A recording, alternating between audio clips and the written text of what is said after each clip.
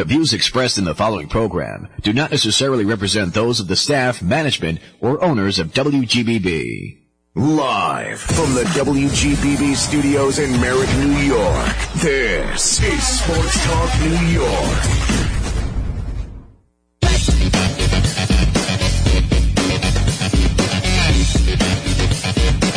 Hi, everyone, and welcome to Sports Talk New York with the Spot on Sports guys, Mike Trezza, Mike Guidone, with you right here until 9 o'clock tonight on 1240 AM WGBB, 516-623-1240. That is the number to get behind the arc and jack it up from deep with us tonight.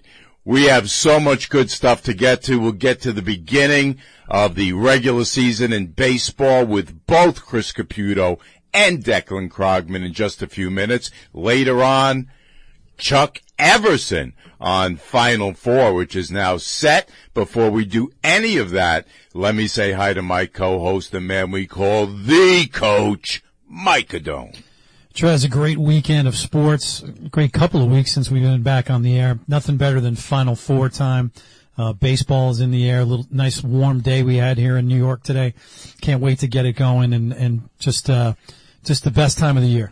And where are we on social media, Mike, for those that actually like this show and want to get in touch with us from time to time? We are at WGBB Sports Talk New York and on Instagram, WGBB Sports Talk New York.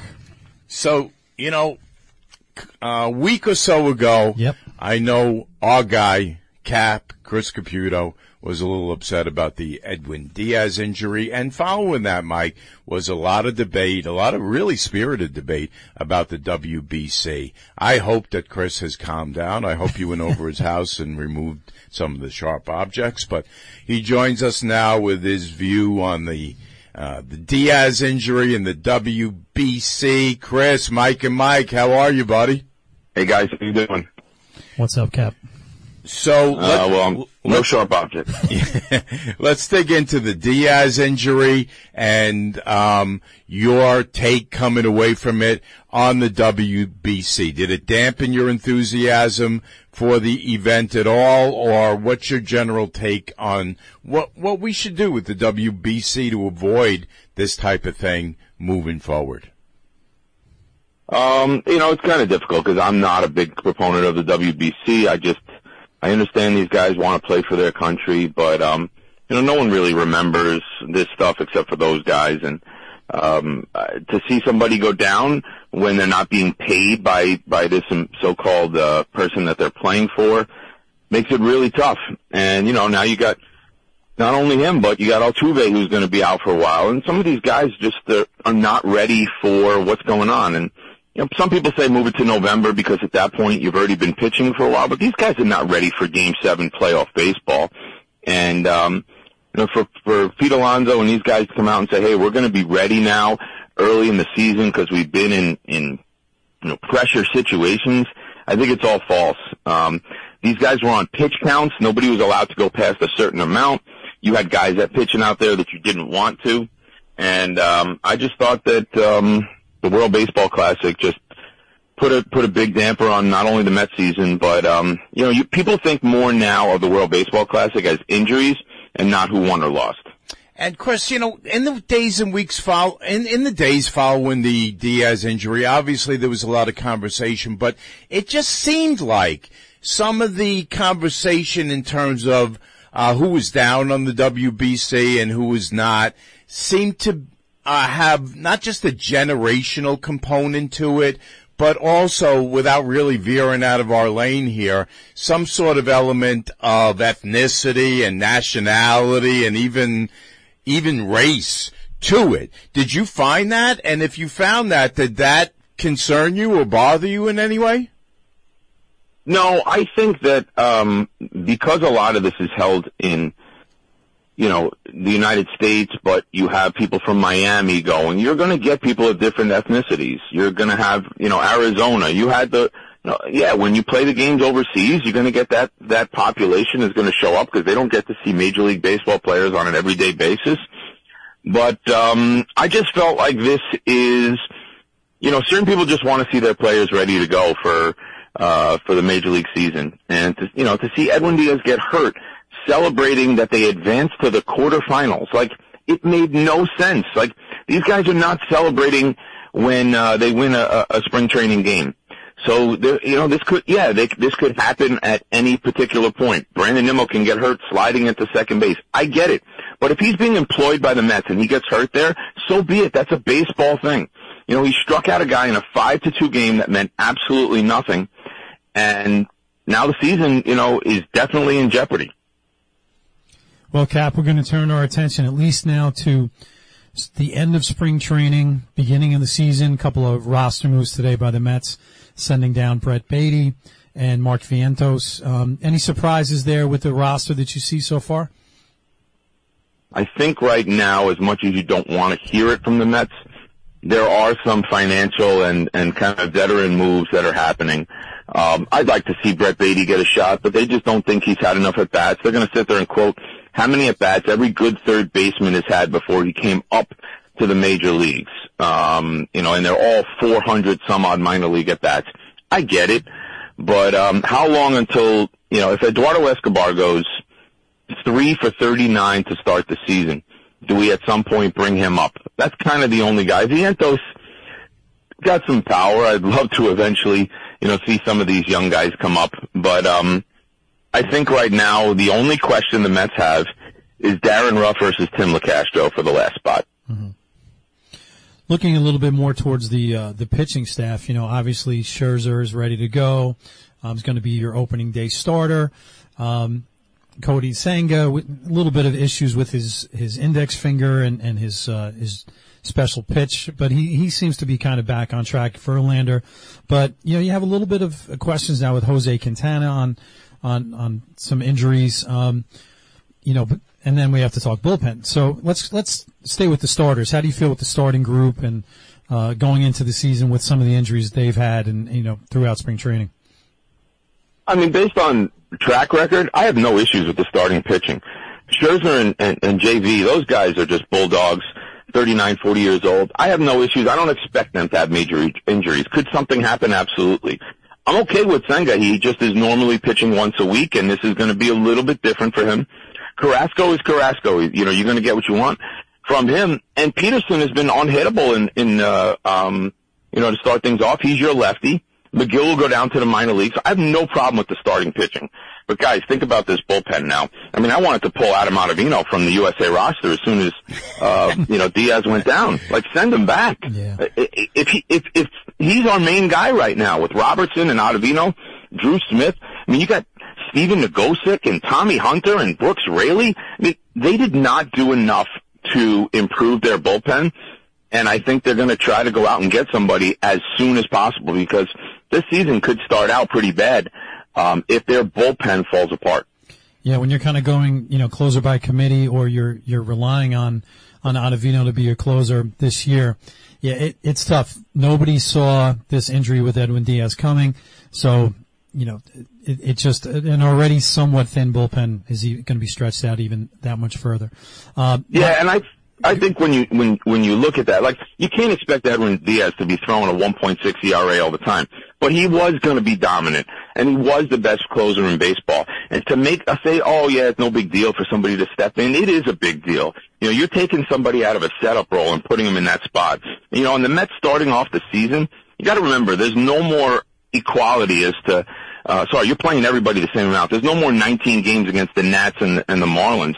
The Mets start the season off. Yeah, they get the Marlins twice, but they got to play San Diego at home and then go out to Oakland, Dodgers, San Francisco, eventually get the Braves. Like, there's no easy schedule to start off, and I don't want to see the Mets at 26-26 and not making a move. I think the sooner the better if they either have to bring up somebody young or go out and get somebody. Just getting back to the whole WBC thing for a minute, Chris, what would you like to see happen with the WBC? Would you like to see it less frequently? Would you like to see it later into the winter, the middle of the winter? I mean, and if so, how difficult do you think it would be for guys who had shut it down for the season to get it cranked back up and be able to compete without injuring themselves? Yeah, I guess less frequent, probably at the end of the season. You could do something in November. People talk about the All-Star break. That's impossible. No. You're going to tell guys in the middle of the season that they're going to get hurt and then not be available for a stretch run. So I would say you might get more guys who would want to pitch. I'm not talking about hitters, guys that would want to pitch if you stretched it out to November and maybe shorten the season a little bit. Like, that year start a little bit earlier. I think eventually Major League Baseball, they don't want to take games away, is going to have to cut back to a 154 game season. And try to get some of those games in, and then maybe once every, 4 years you can stretch something like this. But I'm just not a proponent. And not because Diaz got hurt. I just think anybody can get hurt in a situation that they're just not ready to play baseball.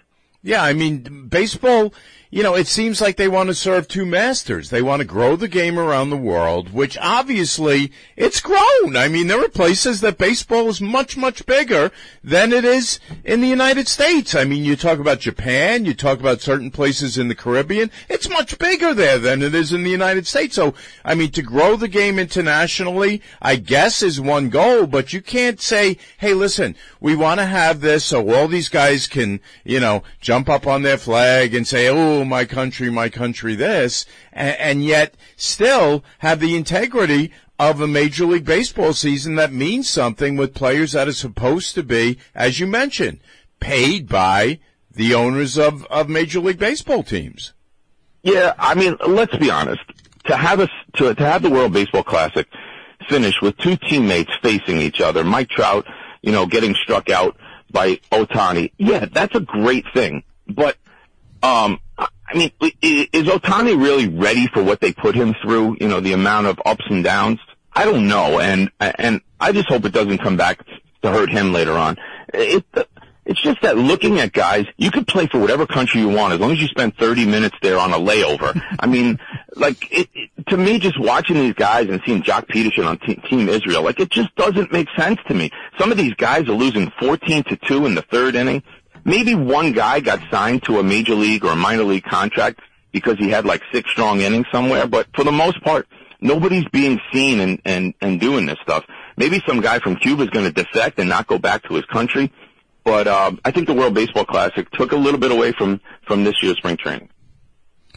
So I'm going to go away again from the WBC. When I think of WBC, I think of boxing all the time. In fact, Larry Holmes and Sugar Ray Leonard for the WBC, yeah. But what would you? I know you were saying you kind of hoping against hope that we're not 52 games into the season here with the Mets and they're 500.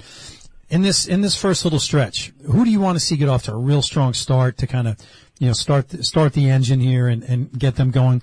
One pitcher, one hitter. Who do you think needs a good start?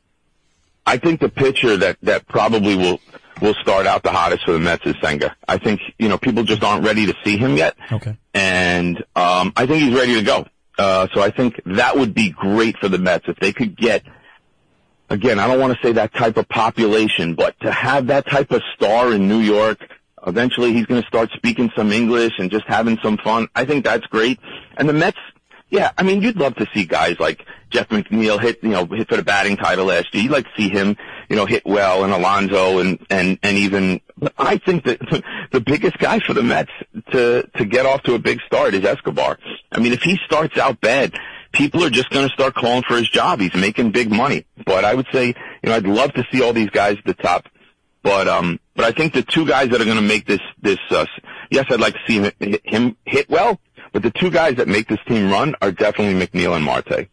Last week, Cap, we had on Bob Herzog. We got into quite a bit with him about the new rules, pitch clock, throwovers, shifts, bigger bases. Any of those you find especially objectionable? And if so, which one? And which ones of those do you embrace? I mean, people who want to take their kids to a game are going to want to see the game speed up. So, the pitch clock, yeah, it's different. I think people will get used to it. They'll probably tinker with that a little bit, and give them a couple extra timeouts here or there, whether it be the pitcher or the runner. I would say, the one that I don't like is the pickoffs. The 2 pickoffs, and then after that, like the guy's going to start to take off. And it looks like, from the minor leagues, they said, I believe the stolen bases went from about maybe low 2 attempts per game to high 2 attempts per game, and it went up by about 10% extra in successes because the guy can't throw over. So I think there'll be some extra stolen bases, which I think people want that. I'm not a big favor of. I don't think that's because the bag got bigger. I think it's because of more of the pickoffs. But I like the fact that the time will go down. The last thing, though, I want to see is a game end on either a strike 3 or a ball 4 because a guy wasn't in the box or because a guy didn't throw a strike. Oh, so I absolutely. think that one needs to change a little bit. Yeah. No, there's no question. All right, Cap. The shift, guys. The shift. I think people are going to get used to it. You're going to see some crazy stuff happen, though. You're going to see some outfielders, like teams playing 3 outfielders on one side because there is no rule against that. So if you got Gallo up there and he can't hit, your left fielder plays center field, your center fielder plays a long second base, and your right fielder plays right field. So there's going to be some teams when a guy really can't hit the ball the other field that kind of play around with that. But I think people will get used to the shifts. You get a couple more hits here or there. But I will tell you this much, the game will speed up by a minimum of 20 minutes a game. You're gonna have absolutely. Games, yeah, there's no question. You're going to have games that start at 7:10, and by 9 o'clock you're in your car. That's going to be refreshing, to be honest with you. All right, Cap. It's a little tough, but we'll see what happens. I'm excited. Here we go this week. Get it started right away. Mets, Yankees. Let's get it going. All right, man. Listen, enjoy this season, and we will talk to you soon. All right. All right, guys. Great job. Thanks a lot, Cap. Let's go, Mets. Let's go. Take care. All right. Yeah, so there's going to be a lot of excitement over at Shea. What do you think, Mike? Are you comfortable? You said Shea. Oh, shoot. You're right. Spoken like a true Yankee fan. Oh, no. Come on. Kidding. Don't give me that. No. Spoken like a guy of a certain age. No, it's the same with me, believe me. I, as I'm a Met fan, been lifelong, love Citi Field. But for me, Shea Stadium it'll always be because that's the first place I saw a game with my dad. That's where I grew up. 86. That's what we have. I was going to say to Cap on his way out, nothing says it's time for, spring training to be over like a game in Florida today where the Houston Astros defeated the St. Louis Cardinals 24-1. Oh. 24-1. You think the Cardinals were probably saying they were wishing for the run rule in that game? Can you believe it? 24-1. But what I want to ask you, though, Cap mentioned guys like Ottavino and Robertson as temporary replacements for Edwin Diaz. Yeah. Are you comfortable with those guys? And if not, how soon do you think Stevie Cohen should think about going out and getting another top flight closer? Well, Cap made a good point about do you bring somebody up or you got to go out, soon. The problem is that early in the season, I think teams even, everybody wants to have that good start. And even if you're a small market team, you don't want to start trading off big name guys and let your fan base be like, what are we throwing in the towel, in May 1st? No, that's a bad look. So I don't know who really is going to be available, quite honestly. I just think they're going to either have to go, again, bullpen by committee or somebody maybe in AAA who gets off to a quick start, bring them up and you find a gem there. So we talked a little bit about the Mets coming into this week's start of the season, Mike. Let's talk some Yankees. Here to help us do that is our Yankee insider, Declan Krogman. Deck, how are you, buddy? Mike, doing good. Thanks for having me. Happy to be here. All right. So big news out of Yankee camp today. Looks like the kid is making the team, huh? Yeah, Anthony Volpe is going to be a New York Yankee, and he's going to make his debut against the Giants at Yankee Stadium. And I couldn't be happier. The Yankees are making the right move. He absolutely killed it. He's the clear choice, hitting .314, notching 10 extra base hits, 5 steals, and a whopping OPS of well over 1,000, which is unbelievable. And as well, though, Peraza hitting sub 200 definitely did him in, but very happy for Volpe. So what is that? Talk to us a little bit about what that infield alignment is going to look like, Deck, because as spring training went on, it became more and more clear that IKF they see him now as some sort of utility man, infield, outfield, anywhere on the infield, anywhere on the outfield. Peraza, as you mentioned, or I should say Cabrera, failed to impress. I don't know where Cabrera fits into the mix. Straighten that out for us if you can. Yeah, well, Peraza got sent down today, so after hitting 190 across 15 games, that was all that had to be seen, and he had some nice quotes about Volpe, and gave a lot of respect to him for how he played. I'm going to disagree with you on Oswaldo Cabrera, however, though. He's had a 970 OPS and 50 at-bats this spring, well ahead of any other potential left fielder candidate. However, Willie Calhoun is another one that I think could potentially make the team. However, I think Oswaldo Cabrera is definitely a good one as well, and he's a shoo-in. So what they're looking at is an outfield of Judge. What's the before we even get to that? What's the timetable for Bader? Let's start with him in terms of Yankee injuries in spring training, because if we don't have Bader, obviously our outfield defense is a bit compromised. Yeah, Bader looks to be week to week, and that could allow more reps for Aaron Hicks. However, I think Oswaldo Cabrera in left field is going to be the move. We're going to see a lot more Aaron Judge in center field, though, as he did allude to in a conversation with Tom Verducci back at the MLB Writers' Dinner the night he got the MVP, was that Bader's not going to play 162 games out there, so we could see him splitting some time on moving over there as well. Deck, it seems like it's not a year with the Yankees without another Luis Severino injury, and unfortunately he's on the deck there for a little while. Lat strain, anybody knows, how long that could be for a pitcher, but it just seems like, he's finally kind of getting ahead of steam, and then all of a sudden now, to start the season, bad news for the Yankees. So, I know they had, I don't know how to pronounce his first name. Is it Johnny Brito? Johnny Brito? Johnny, okay. I don't know if it was Johnny or Johanny. But, he came in, did a great job. So I think you said the same thing both times. Is it Johnny or is it Johnny? Who's Johnny? Johnny, yes, Johnny Carson. So, he's apparently going to take his spot in the roster to start the season. Any concern there with Severino being on the DL so quickly? Yeah, Luis Severino, he said it yesterday that he'd be more cautious.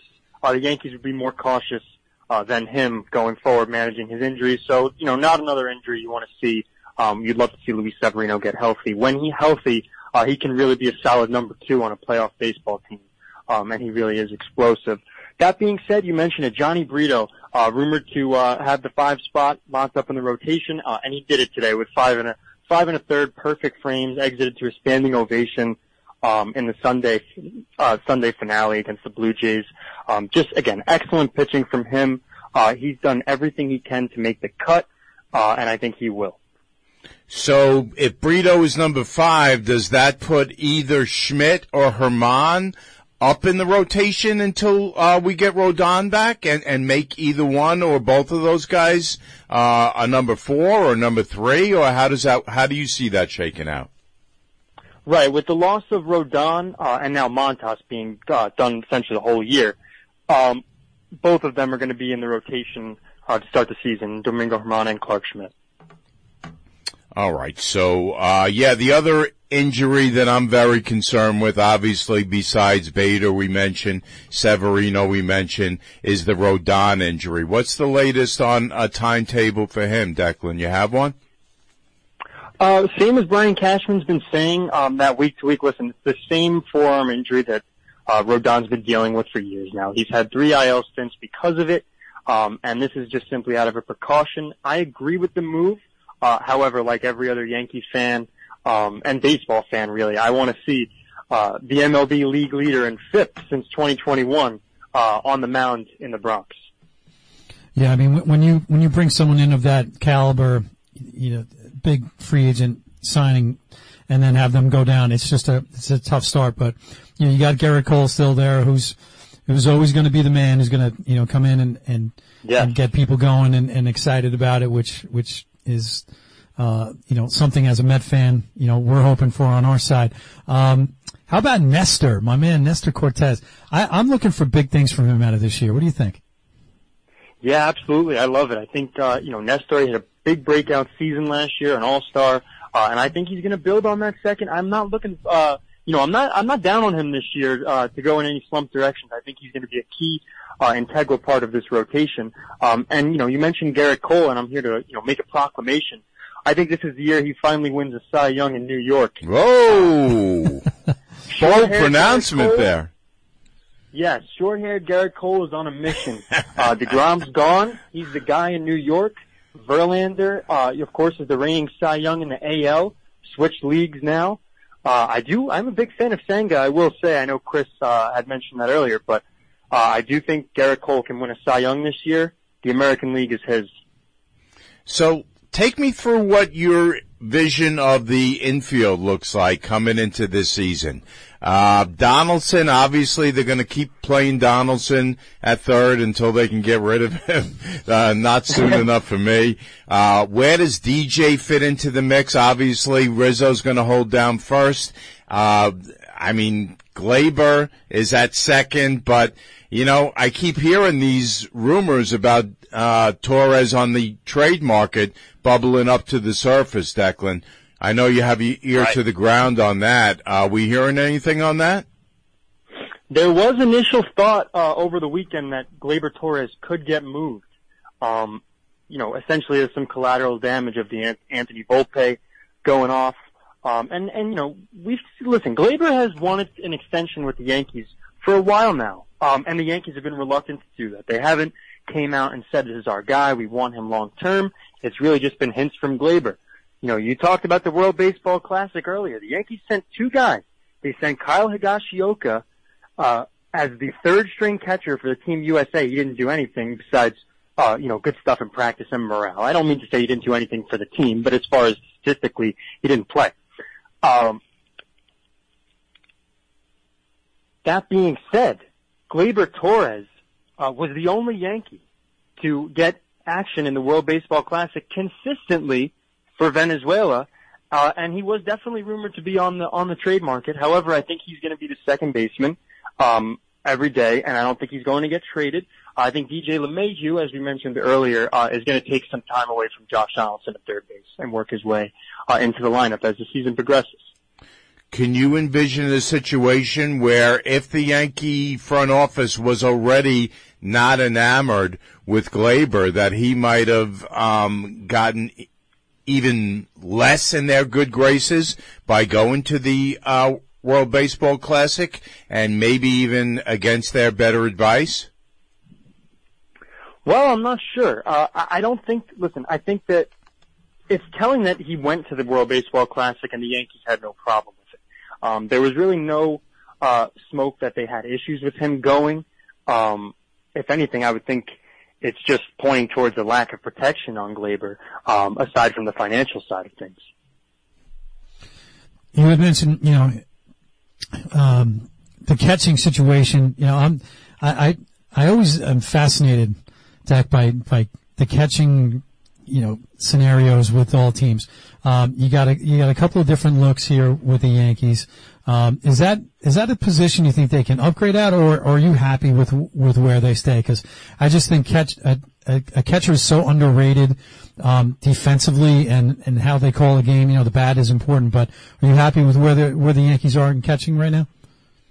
Yeah, I am. Trevino, coming out for breakout year, all-star appearance. I think that barring any major slump and a disastrous first half, I think you're right, Mike. He defensively, he calls a great game. He's very in tune with the pitching staff.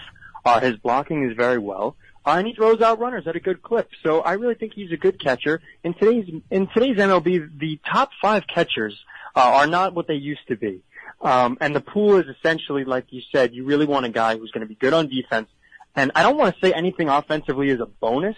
However, unless you're going to pay a catcher top dollar, you're kind of focusing more so on his defense, unless you have a guy like Adley Rutschman in Baltimore, who's on a rookie deal who you're going to develop over the next 6 years. Pretty amazing how a couple of years ago we were, the Yankee catching situation was Gary Sanchez or bust. and how he kind of busted. And some people want him back, which is unbelievable. Well, there's baseball's a romantic game, and people are romantic. They want reunions, but I don't think anyone at this table wants him back. I don't have skin in this game, but I don't think I'd like to see him back. I love Trevino. I think he's fantastic. Totally, and I'm fine with Higgy as the backup as well. All right, Dak, that's going to do it. Thanks so much for joining us. I listened to episode 1 of the podcast. It was great. Chris is a true pro. You sounded great. So did Andrew. So did Andrew. Andrew is dynamite. All three of you guys really had a great chemistry and really enjoyed it. Thank you, guys. You guys are killing it as well. Appreciate you as always. Thanks. You got it, Tech. All right, we'll talk to you in a few weeks. Sounds good.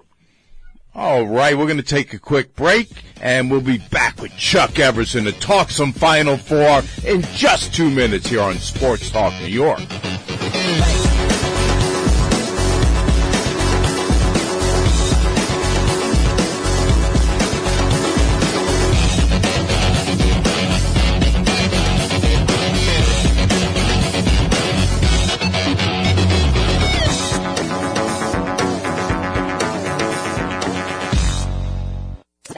You're listening to Sports Talk New York.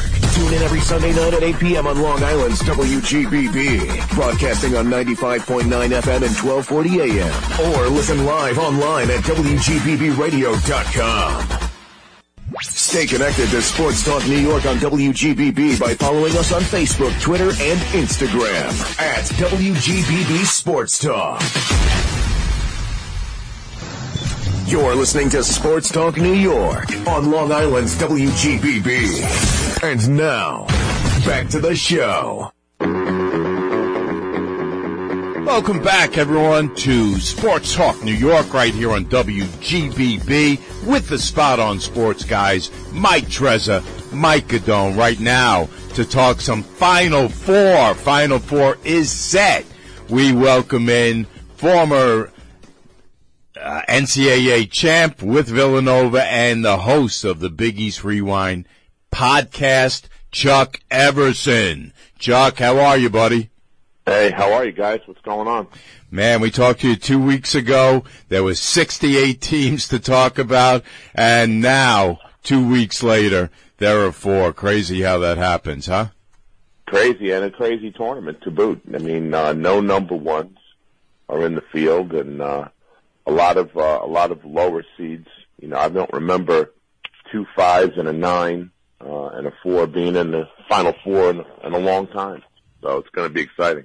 Yeah, I want you to tell us the number of texts you've gotten from friends, Chuck, that had Florida Atlantic, San Diego State, UConn, and Miami in their Final Four.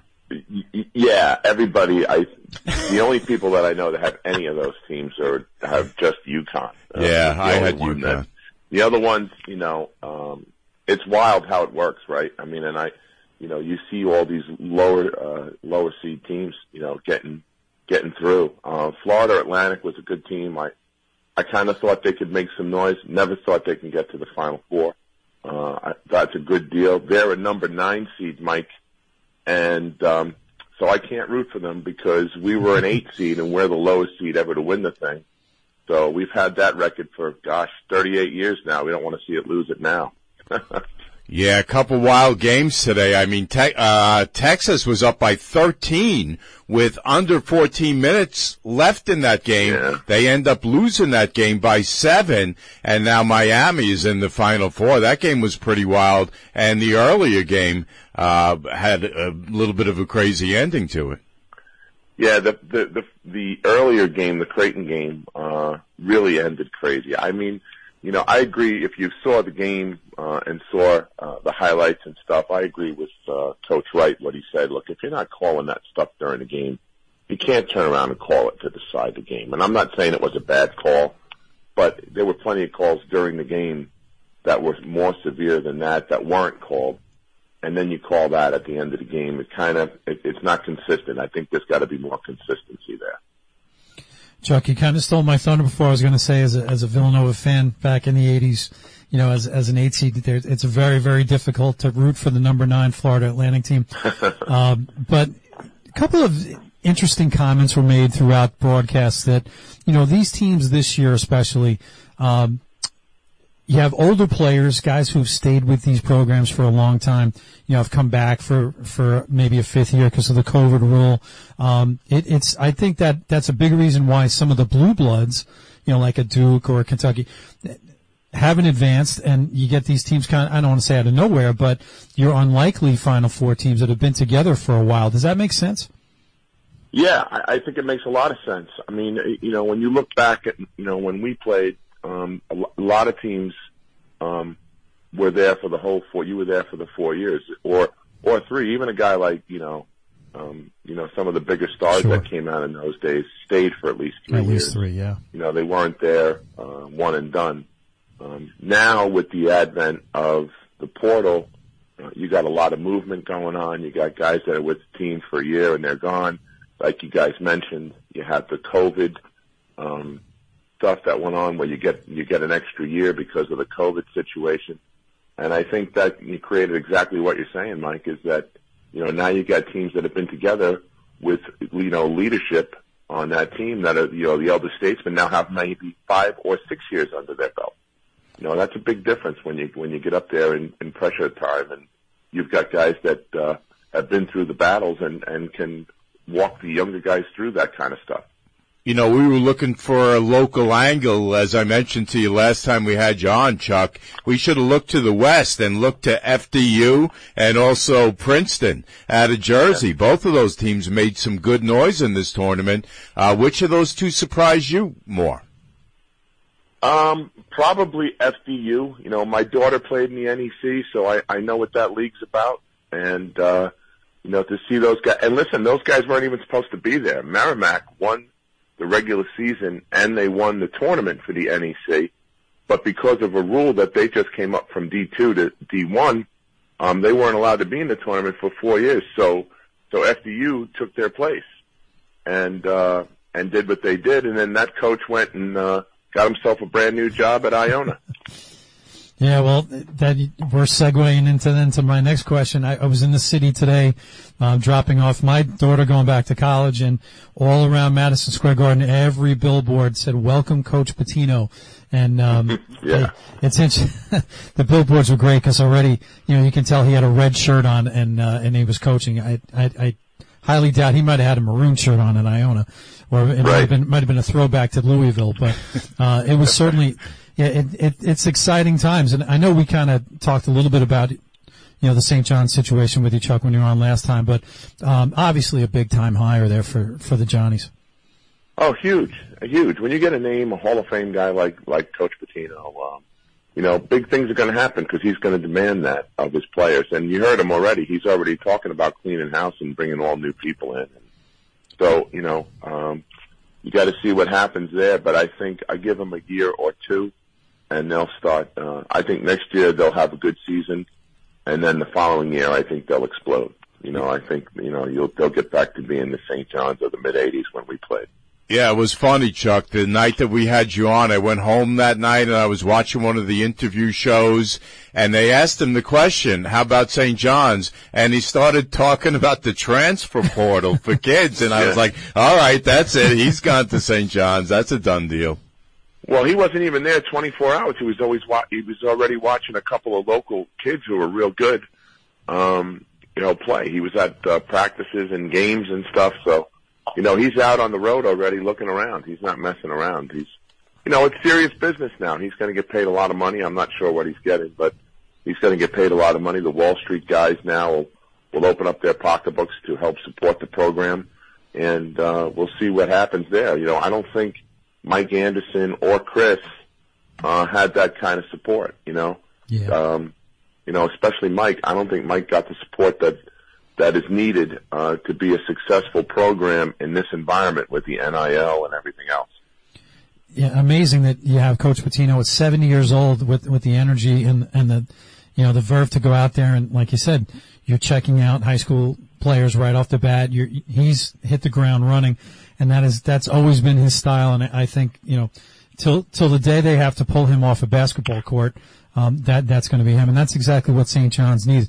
It's a shame the way that it kind of worked out for Coach Anderson. And I know that he's bringing some litigation against the school because they fired him with cause. But, just like you said, it's business. It's big time business. When you're talking about business, you look at the Georgetown situation too. To me, I became very friendly with some of the old Georgetown players, and they're excited as hell. I spoke with Reggie Williams and Gene Smith, and with Cooley going there, Cooley had a conference call with the former players. Now you got to understand, since Big John was there, the former players were not asked to come back, not asked to participate. Completely the opposite of what we got at Villanova. Mm-hmm. And now Coach Cooley had a great a relationship with the Providence alumni. They did an event this year where they had 150 former players and coaches come back. He's looking to build that already. And Reggie Williams was excited when I spoke to him on the phone that, the first thing Cooley said to him is, Reggie Williams, you're my hero. So Reggie was excited to hear that the guy at least wants to talk with the alumni and bring them back in the fold, wants them to come to practice, wants them to be around campus and those kind of things. So I think they're going to be very successful there at Georgetown as well. And it'll be good for the conference, because when St. John's and Georgetown are good, the conference is better, I think. Yeah, you led me perfectly into my next question, Chuck. With Pitino, we're on a roll, right? With Pitino, a 70-year-old guy, and the new breed of coaches all over the Big East: Ed Cooley, Kyle Neptune, Shaheen Holloway, and obviously Dan Hurley has proven his worth up at UConn. Which of those guys would you think over the next 3 to 4 years has the best chance to get his program going in the right direction? I know who you'd like to say, Chuck.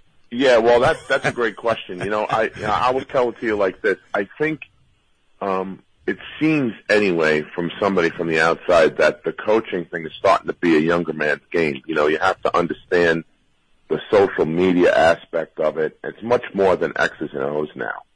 A guy in his 70s like Rick, although he's a Hall of Fame coach and, X's and O's is not the issue, is he going to be able to have somebody work the NIL stuff so that he can get kids to go there now? Because it's not about playing time anymore. It's about how much am I going to get paid. So it's unfortunate with college sports, but I think it's no coincidence that you lost Coach Williams, Coach Krzyzewski, Coach Wright, all in this, and now Coach Boeheim, all within, a calendar year and a half or so. I don't think that's any coincidence. I think it's a situation where it's becoming very challenging to accomplish what you want to accomplish with the outside distractions, nagging at your team. That's a great point, because with social media now and, branding of players, they want, everybody has their own image and whatever else. Somebody made a great point, Chuck, that Coach Pitino, he has that name and whatever else, but he's more appealing to guys like, my age, your age. The moms and dads are even a little younger now. They're like, oh yeah, okay, oh yeah, exactly. The kids don't know who. No, they have no clue. He did. No idea. No, they didn't know who Patrick Ewing or Chris Mullins was either. Wow. Yeah, that is, and Hall of Famers, on the court, off the court, that's a tough one. Yeah, absolutely. So you were mentioning though about with Ed Cooley and being more involved with the alumni of Georgetown. Did Patrick Ewing not really kind of go that route with some of his former teammates? No, not at all. Really? Actually, just the opposite. Wow. Which was kind of shocking to me. Yeah. I'll give you an example, Mike. You know the whole incident that happened at halftime between Reggie Williams and I in the '85 game. Yes. Well, Reggie and I have become really good friends. In fact, he came with me to a Villanova game on campus as my guest, and we walked past the Georgetown bench to get to our seats. And some of the alumni were like, "What are you doing with this guy, Reg?" He goes, "He got me tickets. This guy doesn't." And he pointed to Patrick. Wow, that's rough. I've been with Mike Graham. I've been with a bunch of the guys, and they weren't happy with how they were being treated. Really? They couldn't get tickets from the staff, and when Big John was there, it was kind of like, "We'll call you if we need you."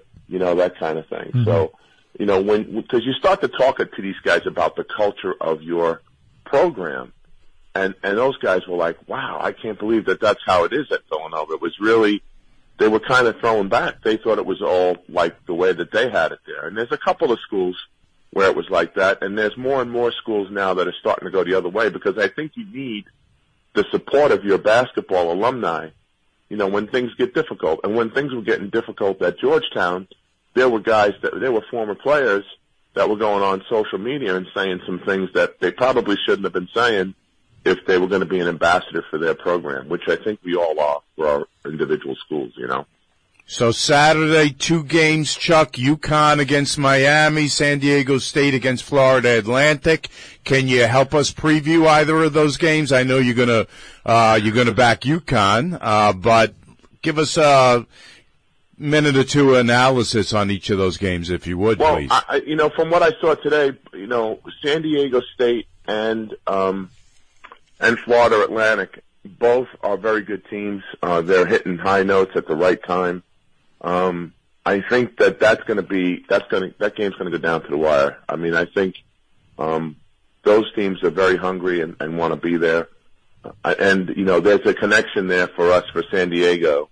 Is Calvin Bird, who played at Villanova. His son Miles Bird plays for San Diego State. So all our guys are kind of pulling for them for 2 reasons. Like I said, we don't want to lose our 38-year record. Not that we're the 72 Dolphins or anything. We're not celebrating anything. But will you pop the champagne? It's nice to say that we were the lowest seed ever to win. So I like San Diego in the first game, and in the second game, I don't think anybody's playing on all cylinders the way UConn is right now.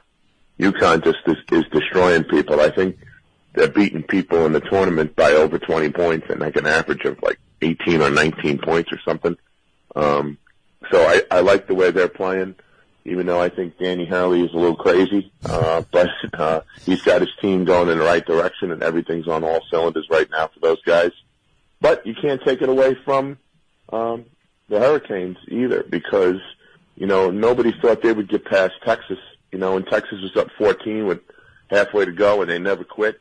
So that when there's a team like that where there's no quitting them and they're going to keep working and working and working to the end, they're very difficult to beat, especially down the end. But I think at the end of the day, it's going to be San Diego State and UConn in the finals.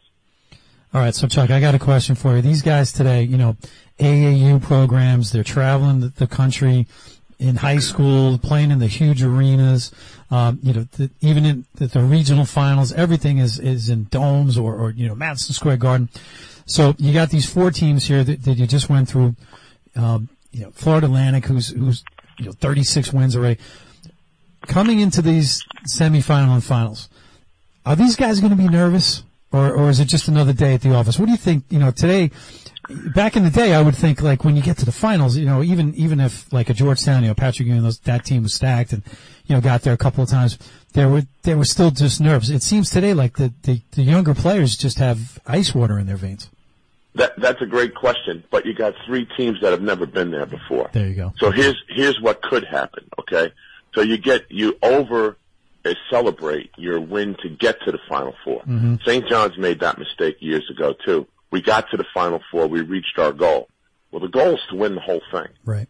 So if you're not focused, if the teams are focused, and those coaches have them prepared and ready to go, and they're not hung over from celebrating a Final Four to get to the Final Four, that's only part way. You got 2 more games to go. A team like UConn has been there before. They've won national championships in that program. They kind of know how to act and how not to, and I think that's where those other 3 schools could miss the boat. I don't think the nerves are going to get to them. Maybe for the first minute or so. Right. But after that, once they throw the ball up, everybody's focused on what they're doing, and they're not worried about how many millions of people are watching. You don't think about that when you're in the game. You think about just accomplishing the goals. Yep. I think we all agreed at the beginning of the call, Chuck, that it's been a crazy tournament.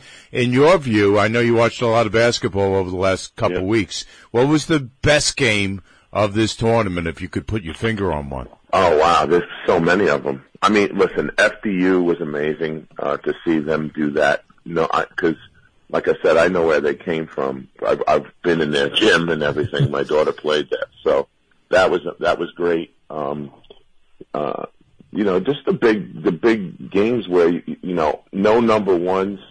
Seeing the number ones get knocked out was kind of a cool thing too, because they've been on top of the heap all year long. But it's the old adage: you don't have to beat anybody in a best of 5 or a best of 7. You just have to win one.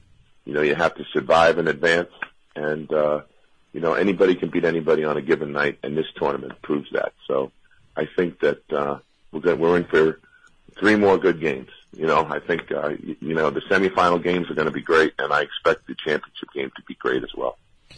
Chuck, my last question for you was: I love UConn, but I think the best coach in this Final Four is Jim Larrañaga at Miami, and I think that's going to go a long way. Do you think? I mean, none of these 4 guys have been to a Final Four, of course, but he has the most experience. He's done an amazing job there. You think that I'm overrating that a little bit, or is that a big piece? No, I think you're right, and I think he was at the Final Four. You're right. Yes, with George Mason. Right? Yeah. Oh, you're right. He's been to the Final Four. That's how he got to. He's not only the elder statesman, but he's got the most experience in this type of environment. Wow, I completely forgot that. Great point. Thank you. Terrific job, Chuck. We enjoyed having you on. Enjoy your Final Four, and thanks again for sharing a few minutes with us. Anytime, guys. Thanks for having me on. You guys take care and enjoy the rest of the basketball. It's going to be great. All right. Thanks a lot, again. Chuck. All right. Great stuff. Absolutely. That was fun. I always, again, I gushed the last time he was on, but anytime you have a guy like him who went to the highest plateau of college athletics and then, played a little professionally, but he comes from that era when I was a younger guy too, where, the ins and outs, the stories, more than just, the transfer portal right now and all, college sports was so different back then. And absolutely. Just getting his feedback, from being at the highest levels was great. So my couple minutes on Islanders before we wrap. Okay. Just 8 games left. Now, I already gave you a done. I haven't eaten dinner yet tonight. Come on. I'll tell you, they've had some rough losses. It's tough. Just up and down. We talked about it with Johnny Sticks and they obviously made the coaching change this year and how much, do you look into that? And then they made a big trade at the deadline. It looks like they're going for it, but they just, I don't know, for a team that's on the brink of making the playoffs or should be in the playoffs. Not exactly sure, as of last night, they were definitely right there. They just haven't hit a stride all season long. No, it's been bizarre. Really lukewarm. Yeah, it's like something's missing. So 8 games left. They're at 83 points. They're fighting off Pittsburgh, but Pittsburgh has 9 games left. They're at 82 points, and they're also trying to stay ahead of Carolina, who's in the 3rd place for one of those 2. I think they have a game in hand also. Yeah, they have 9 games left, and Washington is at 76 points. They're just about to drop out of it. So Islanders have to hold off both Pittsburgh and Carolina. They have a game with Carolina on the 2nd, so that game is going to be huge. Yeah, coming off this weekend where you get all right. You lose to Columbus, but you get the point. But they're one of the worst teams in the league. Then you come home and you have to have a sense of urgency. You get shut out 2-0 by Buffalo. Tomorrow night they're home for New Jersey. I was talking to a couple of family members today who are huge Islander fans. Go to every game, and they were just saying they don't know which team's going to show up tomorrow night. Yeah, it's been rough. And speaking of rough, let's be honest. The Knicks are not climbing up to the number 4 spot. There's no way. No. Cleveland, right now, Cleveland is, I think, 3 games ahead of them with 7 to play. And Cleveland, I got to tell you, Mike, Cleveland's a good team. Cleveland is a good team, and they hit the skids a little bit, but yeah, they've won their last 3. Knicks have dropped the last 3.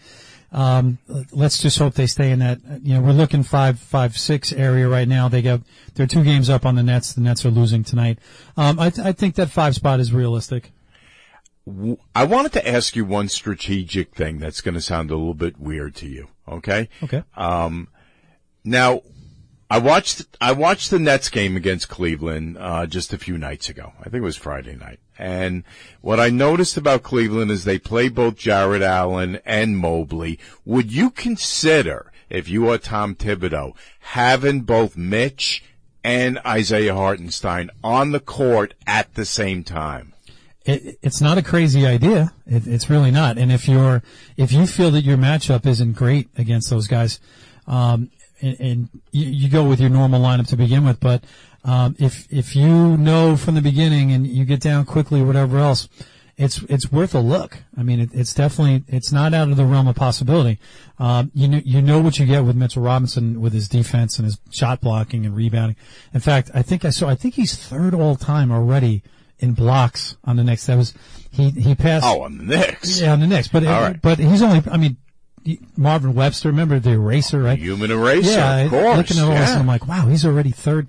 Amazing stat. So, you'll get that part. Well, Patrick, people don't remember this. He was known as a defensive player when he came in the league. Unbelievable, right? That was his whole thing was that stare down and the shot blocks and even the intentional goaltending. And, he became a scorer much later, and Absolutely. it took him, a little while to develop that skill set, Yeah. So I think the Knicks are going to be up against Cleveland, and the Nets are obviously going to be up against Philly, and you know who's going to love that series, Mike?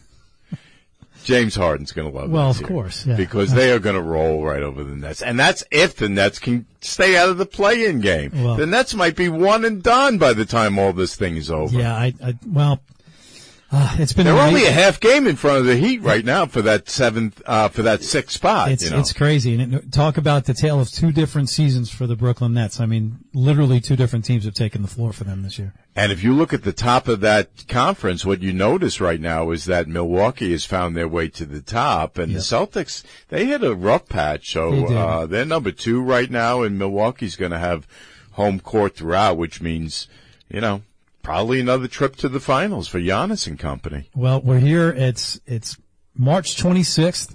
The NBA goes, I think it finishes in June. So if you're if you're a basketball guy like we are, both of us, you got the Final Four next week. We're rounding into playoff basketball pretty soon in the NBA. And then, a little thing called baseball starting up. There you go. I can't wait. And that's going to do it for us here at Sports Talk New York, the Spot on Sports guys, Mike Trezza, Mike Guidone. We want to thank Chuck Everson for coming on with us for the second time in 2 weeks. Want to thank Chris Caputo for popping on, Declan Krogman as well. Brian Graves is our producer. Another great job out of him. For everyone here at Sports Talk New York, including the coach, Mike Guidone, this is Mike Trezza thanking you for listening. We will see you in 2 weeks. The views expressed in the previous program did not necessarily represent those of the staff, management, or owners of WGBB.